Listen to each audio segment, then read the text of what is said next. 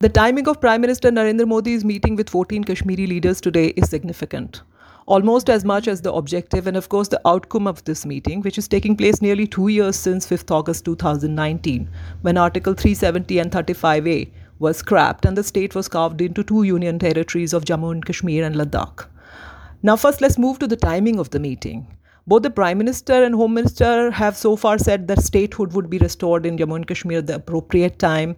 And internally, our first national priority is really to vaccinate a significant portion of the population by the year and combat COVID-19 and the third wave, which is expected, also economic recovery.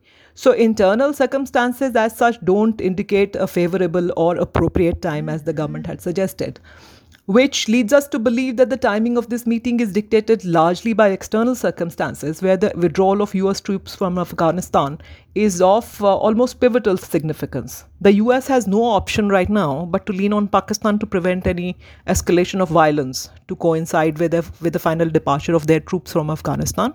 Now, this particular strategic move has to be balanced with the US's other geopolitical objectives, especially in the central Indo-Pacific region, where India is an important ally in containing the Chinese dominance.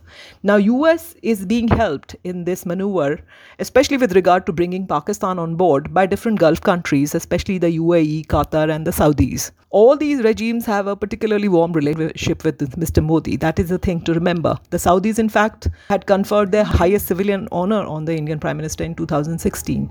Now, these Gulf states have worked strenuously in containing Pakistan, especially with regard to keeping peace on the line of control with India, as also cross-border terrorism. The result of which is that for the first time in many years, Kashmir has had a largely peaceful summer and spring. Not to forget that India and Pakistan have declared a ceasefire at the LOC in February this year. The US, in the meantime, has been quite public in what is being described as a roadmap to Kashmir and peace.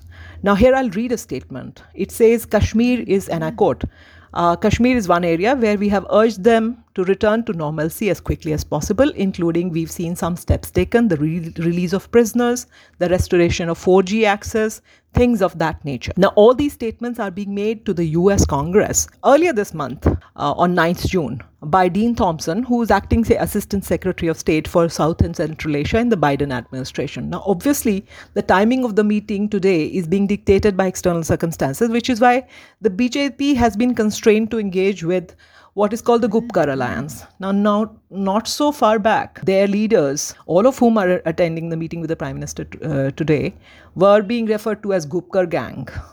And all sorts of sort of epithets were being used, not just by the BJP's organizational office bearers, but also by the Home Minister and senior ministers in the government.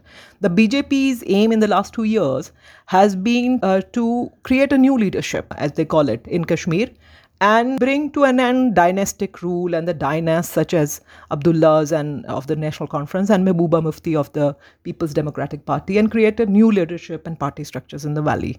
They did try to break up the PDP by carving out the Apni party with Altaf Bukhari, but the results in the recent local body polls have not really facilitated alternate political structures in the valley.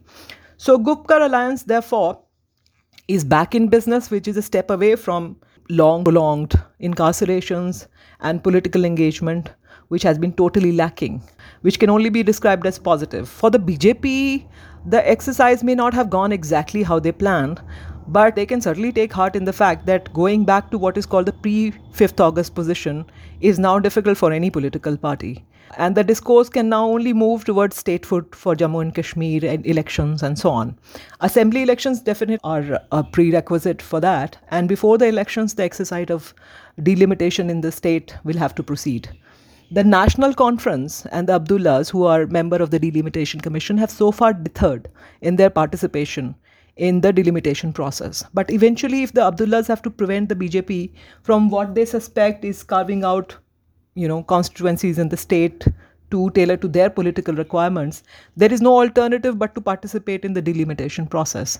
So altogether, the meeting indicates a step towards statehood, assembly elections, and restoration of some sort of democratic process in Kashmir.